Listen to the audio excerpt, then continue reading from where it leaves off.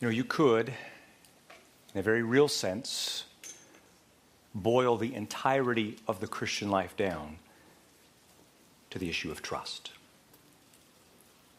To be a Christian is to trust. To trust the God that we love. To trust the God that we treasure. To trust the God that saved us through his Son. The Christian life, in its most basic, simple definition, is a life of desperate dependence and trust in the living God. Let that be said. And yet, at the exact same time, the Apostle Paul made abundantly clear, didn't he, that life is war. And specifically, it is a war to maintain your very faith. Twice, Paul told Timothy, fight the good fight of faith. This is war, Timothy. To maintain and persevere in your faith firm until the end against all the rebel powers that seek to undermine it. This is war, beloved. It is literally a fight to the death. And specifically, the fight that you fight every single day of your life is the fight of faith. To believe what God has spoken. To stand your ground against the schemes and deceptions, not just of the devil or of the culture, but even the ones that emerge out of your own mind. You understand, we wake up in the morning and we are in a war zone. You don't have to go looking for the spiritual battle out there. You are already in it before you even leave your bed. Precisely because the fight for your faith is first the fight in you. You understand, to be a Christian is to trust. To trust what God has said in his word. To stare our deepest fears right in the face, and even when our fragile faith hangs by a slender thread, we hold fast to the promises of God in his word, knowing that not one thing happens to us except what God decrees. And I'm sure you've noticed that the issue of trust has literally been the predominant theme of Isaiah's prophecy, hasn't it? For 35 chapters. I mean, it's been hard and heavy and dense and complex and profoundly theological, but at the end of the day, everything that Isaiah has said is really designed to ask one simple but provocative question. Who will you trust? Who will you trust? Will you trust in Yahweh? Will you trust in the Holy One? In the God who is infinite and eternal and uncaused and uncreated and sovereign and who governs everything that comes to pass? Will you trust him? That's the question. Because you know well that in the days of Isaiah, the people of Judah were staring their deepest fears right in the face, weren't they? I mean, there was nothing theoretical about this at all.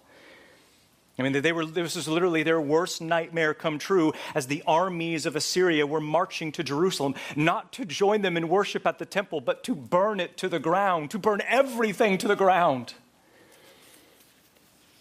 There was nowhere to run. There was nowhere to hide. Their backs are against the wall as the armies of Assyria inch closer by the day. There's literally no way they're going to make it out of this alive. And in that situation, they had a choice of how they could respond. They could respond with faithless fear, or they could respond with fearless faith. And that's it. Faithless fear or fearless faith. And you understand that is the very same question that you must answer every single day of your life. Will I respond with faithless fear, or will I respond with fearless faith? A situation arises.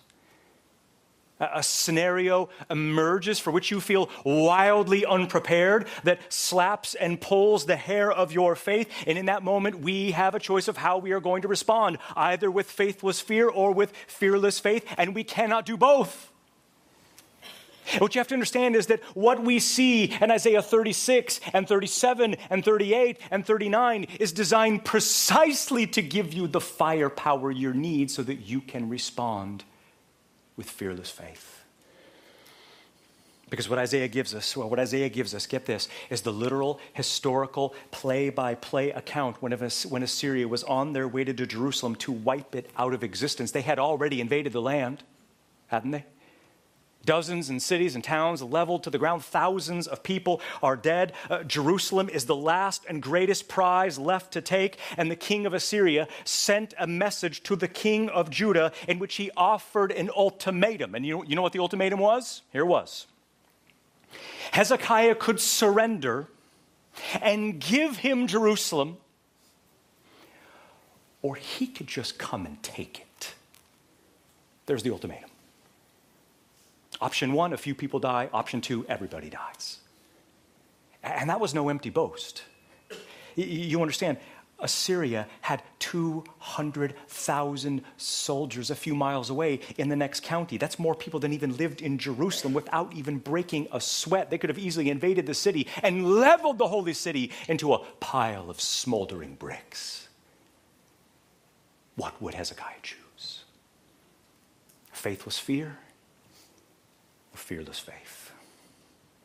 The well-worn path of faithless fear, or the far less traveled path of fearless faith. And what you have to understand, what you're about to see in chapter 36, get this, is that Isaiah is so helpful for us because embedded in this text are the pernicious lies of fear and unbelief that our own hearts are tempted to believe every single day, that cause us to doubt if Yahweh can and should be trusted. And so let's go to the text. If you have notes, either way, here's where we're going. This morning, I want you to see three lies. Three lies. Three self-destructive lies of fear and unbelief that we may learn to trust Yahweh as our cosmic king. That's where we're going. Three self-destructive lies of fear and unbelief that we may learn to trust Yahweh as our cosmic king. And the scene breaks down into three parts. Part one is this, the significant scene of the showdown. The significant scene of the showdown. Look at verses 1 through 3. And it was in the 14th year of the king Hezekiah that Sennacherib, king of Assyria, went up against all of the fortified cities of Judah and captured them. And the king of Assyria sent Rabshakeh from Lachish to Jerusalem to Hezekiah with a great army, and he stood, notice, at the conduit of the upper pool, at the highway of the fuller's field. And Eliakim, son of Hilkiah, who was over the house, and Shebna, the scribe, and Joach, the son of Asaph, the recorder, went out to him. Well, it does well to set the scene, I suppose. You might remember that the year is 701 BC, and what you have to remember is that Isaiah has been a prophet for about the past 30 years. And there have been three kings that have been under his ministry. And Hezekiah is the fourth and final king under his ministry. And you see there in verse 1 that Isaiah dates the invasion of Sennacherib into Judah in the 14th year of King Hezekiah. And unfortunately, Hezekiah had to lie in the bed that his father made. You remember that his father was King Ahaz. We saw him back in chapter 7, and he was a scumbag and a despicable man who plunged the entire country into spiritual, political, and economic disaster. In fact, the whole Assyrian crisis was entirely Ahaz's fault. He got them into the mess with Assyria, which brought the country on the brink of being obliterated. I mean, this guy was an absolute disaster in every way. And yet in some mystery, unexplainable except by God's providence, the most wicked king in Judah's history, Ahaz, had a son who was one of the greatest kings in human history, Hezekiah. I mean, this dude was for real. This guy was legit. He is spoken about in terms that even rival King David himself. I mean, you understand, Hezekiah was a man on fire. This was a man who was converted. This was a man who was saved. This is a man who was possessed and consumed with zeal for Yahweh. In fact, he was so godly and brought so much reformation to the land that people even began to wonder if he was in fact the Messiah. He overturned every single one of his father's godless policies. He reopened the temple in Jerusalem for worship, which had been shut down. He made idolatry illegal, which had been legalized under his father. He cleansed the temple from all the idols which had been put there by his father. He rebooted the sacrificial system, which had been shut down. He started a music ministry at the temple. He rehired the priests and Levites to lead in worship because they had been fired by his father. He found the pagan sites and altars dedicated to false gods throughout the land, and he leveled them to the ground. And he refused to court the favor of Assyrian kings. I mean, the spiritual resume of Hezekiah is impressive, to say the least. And yet this man's faith, which was like steel, was about to face something so terrifying that it would almost break him in two.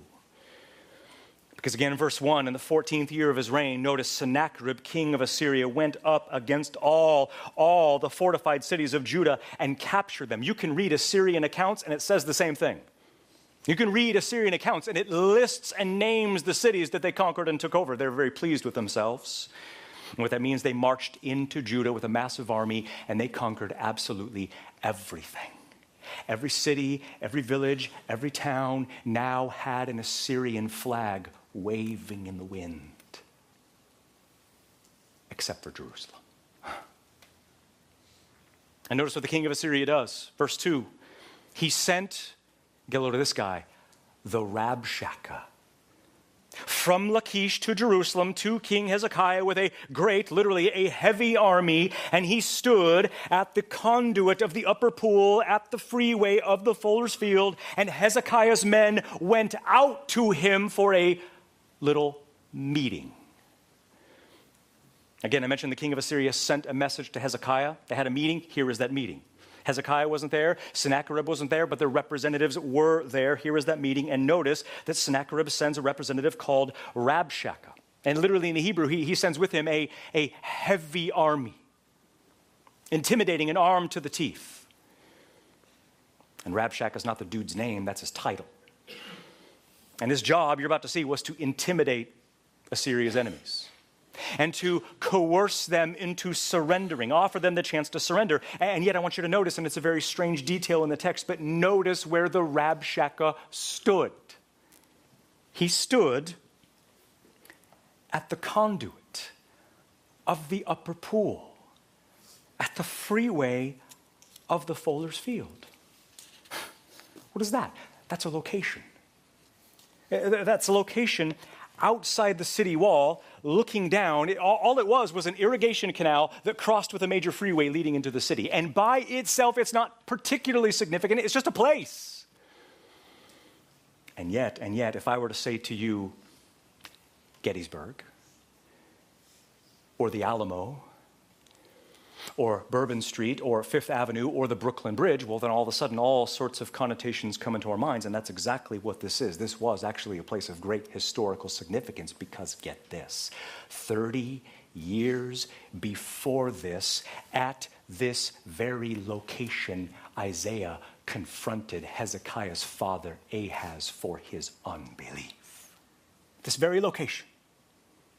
And he offered him a chance to trust in Yahweh, and he blew it.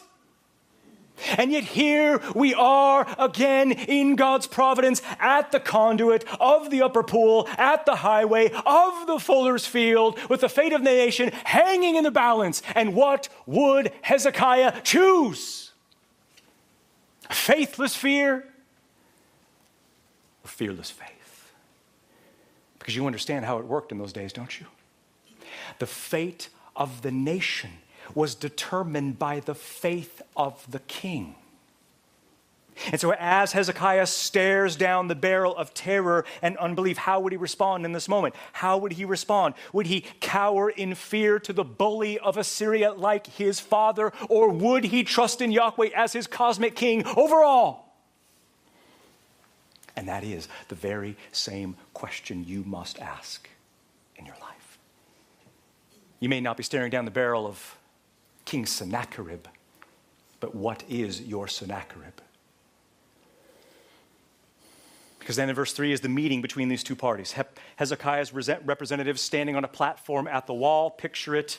Sennacherib's representatives down below. And what transpires between these two parties is less a conversation than it is a challenge to Yahweh's absolute supremacy, which brings us to part 2. Part 2, the sacrilegious challenge to Yahweh's supremacy. The sacrilegious challenge to Yahweh's supremacy. Because that really was the point here. The Rabshakeh is not here to accommodate or to negotiate or to work something out. That's not his goal. His goal is to humiliate and intimidate Hezekiah into surrendering, mostly by heckling Yahweh and challenging his supremacy. And so he reads a letter from King Hezekiah himself, and here's where the letter begins, starting in verse 4. And the Rabshakeh said to them, "Say now to Hezekiah, thus says the great king, the king of Assyria, what literally is this trust with which you are trusting? I say your counsel and your strength for war are just empty words. Now, upon whom are you trusting that you have rebelled against me? Behold, you are trusting in that staff, in that crushed reed in Egypt, who, should a man lean upon it, it will come through his hand and pierce him. Thus is Pharaoh, king of Egypt, to everyone, notice, who trusts in him." 3 things you need to notice there. Number 1, notice how Sennacherib speaks about himself. How he gloats, exalts himself, makes himself look larger than life. He is the great king, the king of Assyria. Notice definite article, as in he is lofty and exalted over all other kings, even over Yahweh himself. He believes that. And not just because he's delusional, but because in ancient Near Eastern pagan theology, to conquer a nation was also to conquer their God. And so from Sennacherib's point of view, he really was the great king, even over the God of Israel himself. Calvin says, in order to terrify Hezekiah, Sennacherib extols his own greatness to the skies. But you notice at the exact same time, Sennacherib refused to call Hezekiah a king at all. See that? Called him by his first name. His first name. Doesn't even call him a king as a way to intimidate him and to crush him into submission. But secondly, you need to notice the repetition of the word trust, because that is exactly the issue on the table here, and the king of Assyria knows it. Verse 4, what is this trust with which you are trusting? Verse 5, upon whom are you trusting that you have rebelled against me? Verse 6, you are trusting in Egypt. And the issue of trust comes up again and again. Verse 7, verse 9, verse 15. In the next chapter, the central focus of this chapter is the question, who will you trust? Who will you trust? But speaking of trust, number 3, you need to see here how the king of Assyria rightly exposes just how ridiculous and stupid it was to place their trust in Egypt. Look at verses 5 and 6. In whom are you trusting? I know who you're trusting in. Behold, you are trusting in that staff, in that crushed reed in Egypt, who, should a man lean upon it, it will break through and pierce his hand. Thus is Pharaoh, king of Egypt, to everyone who trusts in him. Do you know what this means? This means that Sennacherib found out about their little plan, made by Ahaz several years ago to form an alliance with Egypt against Assyria. He found out about the plan. Gotcha. And you understand the plan to trust in Egypt was a really stupid idea. It was really dumb because they were no longer who they used to be. They were but a weak and puny version of their former glory. They didn't stand a chance against the armies of Assyria, and Sennacherib, the king of Assyria, knew it, and he was right.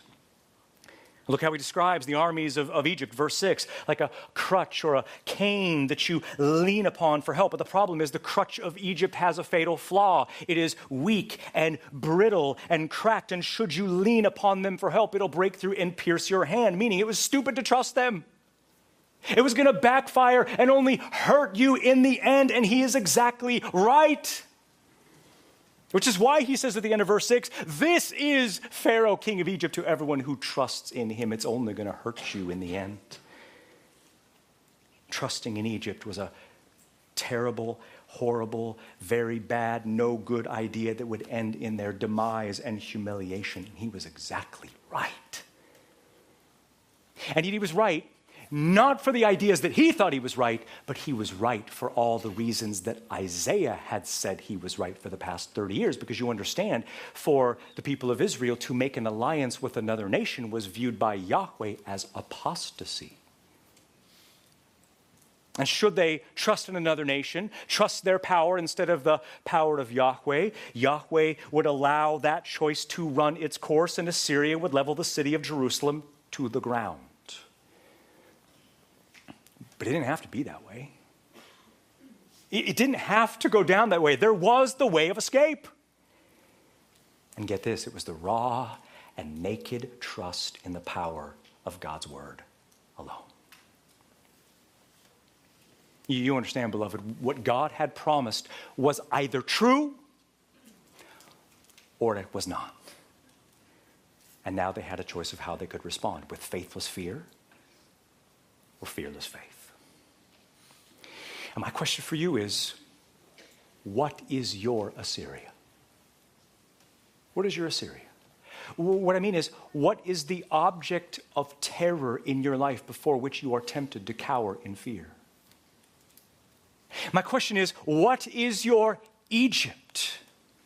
What for you is that cracked and broken crutch that you are leaning upon for joy or safety or security? Because you understand, don't you? Anything other than God and his word is a broken crutch. See, the fight you fight every single day of your lives, beloved, is the fight for your faith. To stand your ground against the lies and deceptions, not just against the devil and the culture, but the ones that emerge even from your very own soul. But here's the thing. Here's the thing about Judah's trust in Egypt, is that it wasn't actually true.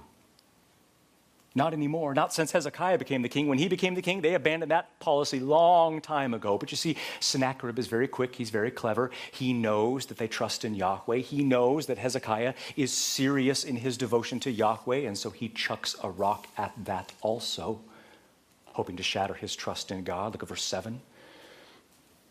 And if you should say to me, we are trusting in Yahweh our God. Notice what he says. Is it not he who Hezekiah removed his high places and his altars, and he said to Judah and to Jerusalem, before this altar only you shall worship? That's a really odd statement, isn't it? That's really strange. But you see what this is, don't you? That statement is proof that Sennacherib is a cruddy theologian. And he doesn't have a clue what he's talking about. He mocks their faith in Yahweh as absurd, which is true, he does that. But the reason he thinks it's absurd, notice at the text, Hezekiah removed the altars and the high places and limited the worship of Yahweh down to one location. That's a really weird argument, isn't it? Because you see, he heard about Hezekiah's recent reformation and the removal of the altars and the idols out of the land. And in his mind, that was a colossal blunder on Hezekiah's part. You know why? The reason for that is because from a pagan perspective, more gods meant more hope. More altars devoted to the deity meant more power from the deity. And so in his mind, Hezekiah not only insulted Yahweh, but even limited his power to deliver them. Do you see? It's terrible theology and it has zero basis in reality, but in Assyria's mind, this made Jerusalem even more vulnerable and easy to destroy. And yet at the very same time, Sennacherib was exactly right, wasn't he? Yahweh had been angry. He had been angry with his people, not because they only had one altar, but because they had many altars. He was angry with them, not because they worshiped Yahweh alone, but precisely because they had been worshiping many gods. He got it all wrong. It was backwards. And then in verses 8 and 9, the Rabshakeh reading this letter, he pauses from the letter, does a little extrapolation, a little exhortation of his own. He uses warped psychology to coerce them to surrender. Look at verse 8. And now make a bargain with the king of Assyria, and I will give to you 2,000 horses if you are able to put riders upon them. See the mind game he's playing there? I tell you what. You know, since you're unwilling to surrender, I tell you what my master is willing to do. He's willing to give you 2,000 of our own horses as a gift to you for you to use in war against us, if you even have enough soldiers to ride them. You see? Just cowing them into submission. Verse 9, full-on mockery and exaggeration. How do you think that your entire army can take even the least of our soldiers? Here's our water boy. You couldn't even take this guy. Here's the guy who holds the shields. You couldn't even kill this guy. Just you might as well just surrender and stop wasting everybody's time here. But then verse 10, notice Sennacherib plays his ultimate ace in the hole. Get this. Guess what he does? He uses the very prophecies of Isaiah against them to crush their hope and undermine their faith. Look at the text. This is so clever and nasty. Verse 10, and now, is it not because of Yahweh that I came up to this land to destroy it? For Yahweh commanded me, go up to this land and destroy it. Do you see what he's saying? It's futile for you to resist me, because even your own God delivered you into my hand. It is God's will that I blow you up and wipe you out of existence. Which means what? It means the king of Assyria knew. Somehow, some way, the prophecy of Isaiah had come to him. Because Isaiah had prophesied multiple times that Assyria was going to come and invade the land and destroy the cities. And that's true. He did do that. And Sennacherib, of course, uses this precious piece of information to pressure Hezekiah to buckle his knees and surrender.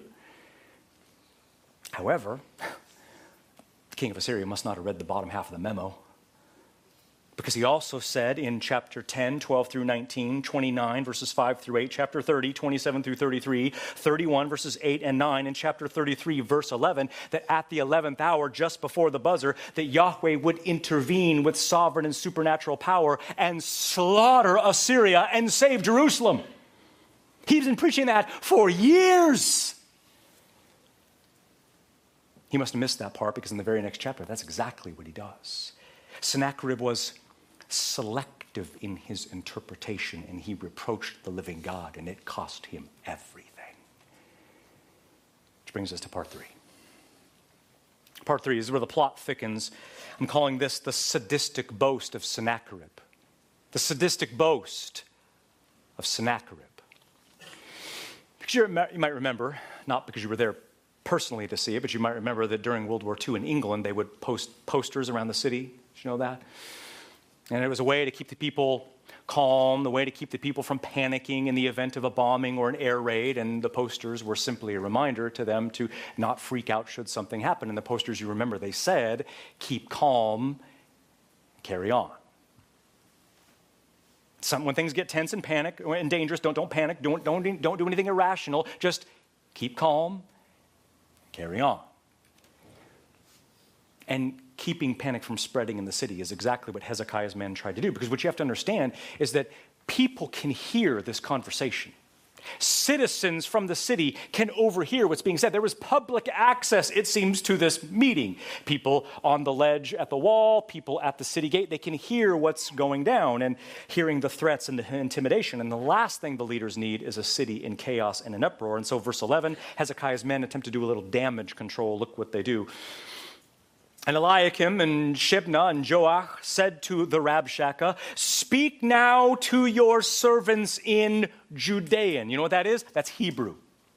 Speak to your servants do not speak to your servants in Hebrew, sorry, let me back up here. I'm reading it in Hebrew and I'm getting it messed up. Okay, speak to your servants in Aramaic. There we go. For we understand. And do not speak to us in Judean or Hebrew in the ears of the people who are on the wall. You understand Hebrew is the language of the Jews, right? The common people. Aramaic was the language of diplomacy, the political language of the day, not understood by the common people. So you can see the request, can't you? Please do not speak to us in Hebrew. These people can understand you. We don't need a riot on our hands here.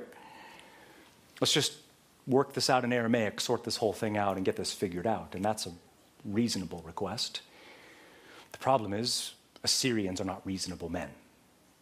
And the Rabshakeh is not a courteous man. He's not here to accommodate them or to negotiate them. He is here to inject as much fear into the city as absolutely possible. And honestly, to be honest, they should have just kept their mouth shut. Because the Rabshakeh sees this little weakness and does not hesitate for a moment to exploit it. Look at verses 12 and 13. And the Rabshakeh said, did my servant send me here only to speak these words to you and to your servant? And did he not send me to speak these words to the men who are sitting on the wall, destined to eat their own feces and drink their own urine with you? Unbelievable. And the Rabshakeh stood, verse 13, and he called with a great voice in Hebrew, say, hear the words of the great king, the king of Assyria. Thus says the king, do not let Hezekiah deceive you, that saying that the city will be delivered. Here's the real issue, verse 15. And do not let Hezekiah cause you to trust in Yahweh, saying, Yahweh will surely deliver us. This city will not be given into the hand of the king of Assyria. Do not listen to your king. Do you see? Even this pagan king can identify that the issue on the table is trust. Who do you trust? Who do you actually believe wields the keys of power in the world? Who is it exactly, do you think, has the power to do as they please and carry out their plan on the scene of human history? Because don't you dare let Hezekiah convince you for a second that it is Yahweh. It is not. Verse 12, look at the Rabshakeh's response to the polite request of Hezekiah's men. Again, did he send me to speak these words only to you and to your servant? Did he not send me to speak these words to those men sitting on the wall, destined to eat their own dung and drink their own urine with you? In other words, why should these people not hear what's going to happen to them? Do they not have a right to hear that they're going to be so utterly destroyed that they're going to eat their own feces and drink their own urine to survive? Lowest form of degradation. I mean, this guy's job here is to inflict as much psychological damage as possible. And verse 13, that's exactly what he does. He stands up at the top of his lungs in Hebrew for everyone to hear. Hear the words of the great king, the king of Assyria. Thus says the king, let not Hezekiah deceive you, for he is not able to deliver you. And do not let him cause you to trust in Yahweh, saying, Yahweh will deliver us. The city will not be given into the hand of the king of Assyria. Do not listen to your king. I mean, do you hear how Sennacherib frames the issue, don't you? He is the great king, not Hezekiah, and certainly not Yahweh. I'm the one in charge here. Have you not been paying attention? Can you see what we're capable of and what we've done? And from a certain point of view, he was right about Hezekiah, wasn't he? He was right. As a human king, he could not deliver them. Not from Assyria. He couldn't. No one could. There was not one single reconnaissance plan in existence that Hezekiah could have designed that would ever save them from Assyrian power. That's true. But the charge that Hezekiah was a liar, man, that was loaded. That was loaded because precisely the message of Hezekiah to his people was that they needed to trust in Yahweh, that was the only way out of this, that should they cancel the check to Egypt, turn from their false gods, take a sledgehammer to the idols, get their rears down to the temple in national repentance and faith, that not one single arrow, Isaiah said, would be launched over the wall. That's what Isaiah said. Not one arrow will fly over if you repent and trust. And the king of Assyria says, don't you believe that nonsense for a second. You think Yahweh can protect you from me? And you understand, don't you? That is exactly how faithless fear and unbelief operates in our lives, doesn't it? It makes us look at our problems and our fears and our dilemmas through the eyes of human logic and secular reasoning to the point where faith in Yahweh seems foolish and irrational.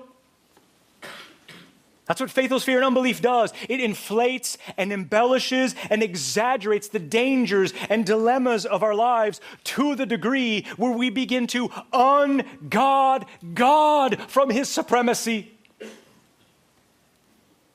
Can you not see the cage match in your soul every day between your theology and your feelings? You believe one thing, you feel something else, which is true. The text says one thing, you feel something else. Who has a louder voice? Because you understand, in this life, we are either filled with faithless fear or we are filled with fearless faith in the truth, and only one of those can withstand the pressures and trials of this life. And here's what's really interesting. It takes a strange turn, just like faithless fear does in our lives. The king of Assyria, get this, he offers himself to Judah as the only viable option of trust. Look at verses 16 through 18. Verse 16, do not listen to Hezekiah. For thus says the great king, make peace with me and come out to me and eat each from his own vine, each from his own fig tree, drink each from his own cistern until I come and I take you to a land like your land, a land of grain and new wine, a land of bread and vineyards, lest Hezekiah deceive you, saying, Yahweh shall deliver you. Do you see what this is? This is smooth-talking propaganda at its very finest. Do not trust Hezekiah. Do not trust in his calls to trust in Yahweh. Instead, make a deal with me. Look, we don't have to kill all of you. And you certainly don't want to die. So just surrender. Yield to me as your Lord and your King and your Savior. And for a small monthly fee of tribute to me, you can go on living your normal lives in relative peace. Everybody wins here. That's what he means when he says eat from your own vine and drink from your own cistern, like the communists of old. He makes the thought of surrender seem like a dream come true. And yet there's an aspect of his ultimatum that is troubling, to say the least. Verse 17. You will live happy, healthy lives under my supervision until I come to you and I take you to a land like your land, a land of grain and new wine, a land of bread and vineyards. Do you see what he's promising? Or should I say what he's threatening? I mean, he's being honest here. I'll give him that. But what he is threatening is covered in so much honey, and it sounds so sweet that it's kind of hard to understand what it is he's saying. What he's saying is, you can fight me and eat your own excrement, or you can surrender to me, and I'll bring you to my country, a land of grain and wine and vineyards and food. And trust me when I say that the grass is greener in Assyria, you'll love it there. I mean, the manipulation here is just incredible. I mean, you see what he's doing. He is threatening exile. Exile. But he makes it sound so sweet that it makes it sound like he's doing them a favor, that one day he will come and take them a land far away, that with their wildest dreams will be fulfilled. And at the end of the day, is this not a backhanded slap to the faithfulness of God? God promised you that he would give you a land of peace, flowing with milk and honey, and clearly he is not able to deliver on his promises. But I can. I can do that. I can give you grain and wine and endless food, and I can give you what Yahweh cannot trust Sennacherib. I will be your father. I will be your king. I will be your savior. And you understand, that is exactly what faithless fear and unbelief does in our lives, doesn't it? It repaints scenarios that don't include trusting God and his perfections. Get this, faithless fear substitutes other promises for God's promises, other power for God's power, other wisdom for God's infinite wisdom found in his very word, which means at its very root, faithless fear is flirtation with idolatry. It's to call the very character and word of God into question. And I'm not saying faith is easy. It's not. Faith is a war, and it is a fight to the death, let that be said. But it is also not very complicated. Either his word is true or it is not. Either God is sovereign or he is not. Either we can trust him to choose our trials and bring into our lives anything, any gift he pleases, or we cannot trust him. And thankfully, we don't have to figure out which one of those is true. God is sovereign. He can be trusted. He does choose our trials. You understand? You can see when the Lord loves you with radical affection, when he brings into your life, when he makes you face your deepest fears again and again and again. That's not a sign of God's hatred for you. That's a sign of God's love for you. We must see that all the trials into our lives are a gift for us to trust his Son. Don't you see? God is most glorified in us when we have nothing to trust but him alone. Almost done here. The Rabshakeh is really in a groove. He accelerates his letter to reproach and mockery of the living God. Again, his aim is to so deplete the hope of the Jews that they just cower in surrender. Look at verses 18 through 20. Do not let Hezekiah deceive you, saying Yahweh will deliver us. That is a joke. Are you kidding me? Have you not seen what we've been doing to your country? Verse 18. Did the gods of the nations deliver their land from the hand of the king of Assyria? Where are the gods of Hamath and Arpad, and where are the gods of Sepharvaim, and did they deliver Samaria from my hand? Who among all the gods of these countries that delivered their land from my hand, that Yahweh shall deliver Jerusalem from my hand? And that's an interesting point, isn't it? Where were these gods when these people needed them? Where were they? Where were these gods when these people needed them the most? Where were these gods when the Assyrian armies stormed the gates and torched the cities and slaughtered the people? Where were these gods of Hamath and Arpad and Sepharvaim and even Samaria? And that's a really, really good point. That's a really good point. And hard to debate. If those gods were real, I mean, if you believe those deities to be engaged in some cosmic struggle for supremacy behind the scenes, then sure. Sure, you defeating the nations that worship those gods, that's a pretty notable achievement. But if all those gods are fictions and fake news and fabrications, then your defeat of those nations that worship those false gods really isn't that impressive, especially when you consider that Yahweh himself is the one who sent Assyria and gave them their victories in the first place. Because he is the one who rules and reigns and governs the shiftings of entire civilizations. He is the one who launched the clay pigeon of Assyria into the air, all so that he could shoot them down with the shotgun of his wrath. Which in the next chapter is exactly what he does. And so airtight and impressive, though the argument sounds on the surface, it was stupid. It was nonsensical, and so nonsensical that it didn't even deserve a response. And under the orders of Hezekiah, they did not give him one. Look at verse 21. But they were silent, and they did not answer him a word, for it was the command of the king, saying, do not answer him. Don't answer a fool according to his folly, Proverbs says. Reveal nothing, concede nothing, admit nothing, show nothing, give them nothing.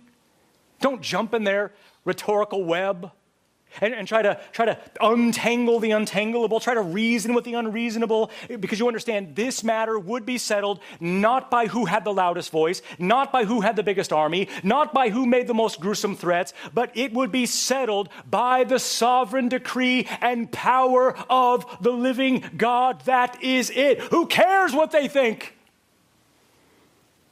Because the only thing that matters is that there is a God, and that nothing happens except what he ordains, right?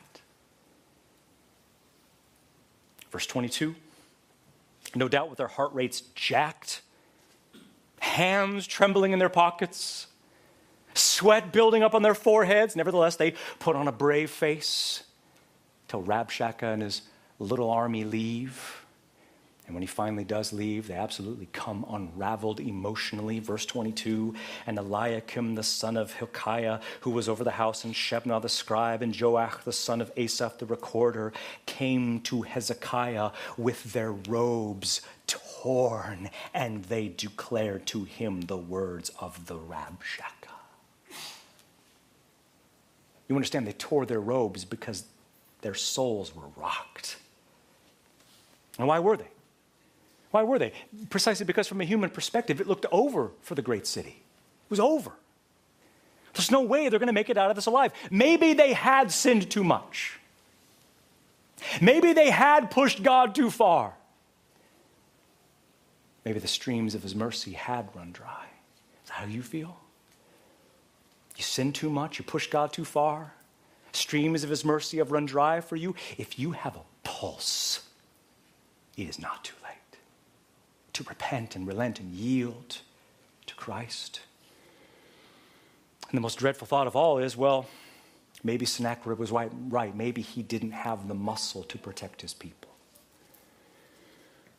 Or maybe these men had fallen victim to faithless fear. Because Hezekiah was right. Because Isaiah told him so. That even though they deserve the opposite, that should the king place his trust in Yahweh, that he would intervene and he would spare the city of Jerusalem from the hand of Assyria. Because you know, the story is not over. The gripping outcome and the slaughter of the Assyrian army is in the very next chapter. That's exactly what we're going to see next week. But you know what we see here in chapter 36? Are the pernicious lies of fear and unbelief that our own hearts tell us every single day. And I had 10, I give you 3. For a small fee, I will give you the other 7 on another day. Self-destructive lie, number 1. Number 1, listen carefully. Fear and unbelief, tell me if you haven't seen this in your life. Fear and unbelief exaggerate the dangers and dilemmas and pain of our lives to the degree where we begin to dethrone God from his supremacy. Do we not do that? Fear and unbelief exaggerate the dangers, dilemmas, pain of our lives to the degree that we begin to dethrone God from his supremacy. I mean, we don't realize we're doing that, but that's exactly what we're doing.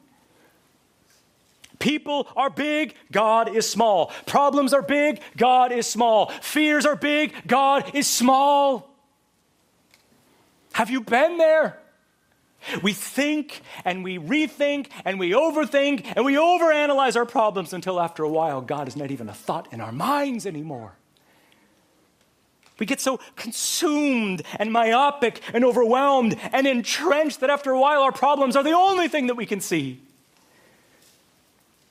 And after a while, crying out to God feels foolish and irresponsible. Why would he help us? Have you been there? Are you there at this moment? Because you understand fearless faith is wise. And you see, fearless faith is very careful, listen, not to interpret our circumstances based on how we feel in the moment, but rather fearless faith prayerfully remembers that all the earth-shaking forces unleashed on the earth are unleashed by Jesus Christ. That he reigns today. That he's in the control room of the universe, that he is the only ultimate cause. Fearless faith remembers that all the sins of man and all the schemes of Satan must ultimately enhance the kingdom and glory of the Lord Jesus Christ. And when we remember that in moments of panic and fear, we can laugh the laugh of faith, knowing that Jesus Christ has all the power over evil and over the evil one. Self-destructive fear, number two. Number two, listen carefully. Faithless fear and unbelief imagines worst case scenarios not rooted in reality that drive our souls into deeper fear and despair. Have you done that? I've lived that so many times. If fear and unbelief imagines worst case scenarios, it imagines them not rooted in reality that drive us into deeper fear and despair. We do this really quickly. We imagine what could happen and what might happen and what might possibly happen. And on the basis of what we imagine in our own minds, we cave to fear. And then we look to something other than God for our comfort and security. And just hearing that out loud, you can smell the problem, can't you? This kind of fear is idolatry. Faithless fear has such a little God that it worships, that it just assumes that there are forces in the universe that not even he can control. And thus we live our lives robbed of the joy that God intends for those who know his Son. Don't you see? Faith in God removes fear from the heart. When we rightly consider who God has revealed himself to be in his holy word, we find that the fears which were previously so crippling to us fade into oblivion. All courage to face the unknown and the greatest terrors of a fallen world come not from an inner spring of moral resolve, but from a clear perception of true reality. Namely, that God decrees everything that comes to pass. Number three, faithless fear and unbelief makes us forget our eschatology, doesn't it? It makes us forget our eschatology. You see, it makes us forget that our lives are but these tiny pixels on the massive screen of God's plan unfolding in history, and we cannot see that our lives occur in a context of a greater plan. And yet we get so clenched up and short-sighted and consumed by the pain and the problems right in front of our face that we forget what God is doing in human history and what he's doing in and through your fear in and through your pain, in and through the monotony, in and through your sadness and depression, what he is doing is weaning you off of lesser pleasures. In other words, he is making you a people of staggering kingdom hope and expectation. What I'm saying is, what he's doing is very simply, he is making us long for the arrival of Jesus Christ. You see, fearless faith understands that all the pains and problems of this life are but preparation for the paradise to come. That the calm will be the better because of the storm that we endure. That the sufferings of this life are not worthy to be compared to the glory that is to be revealed to us. That eye has not seen, that ear has not heard, nor has it entered into the heart of man all that God has prepared for those who love him. You see, that right there is truth. And a mind filled with truth, in a mind filled with truth, beloved, there is just no more room anymore for the self-destructive lies of fear and unbelief. Let's pray.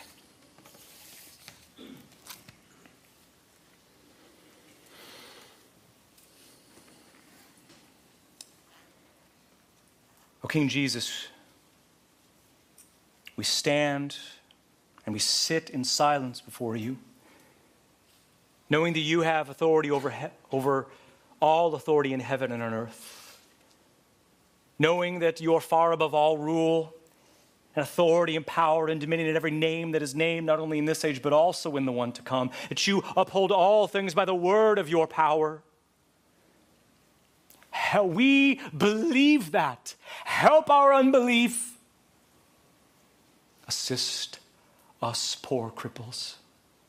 Help us, poor paralytics in our faith. We need you. We need your grace. Help us to have minds filled with truth, to look to you, to hope in you, and may you use our lives for the display of your glory and your profound trustworthiness. And it's in your name we pray.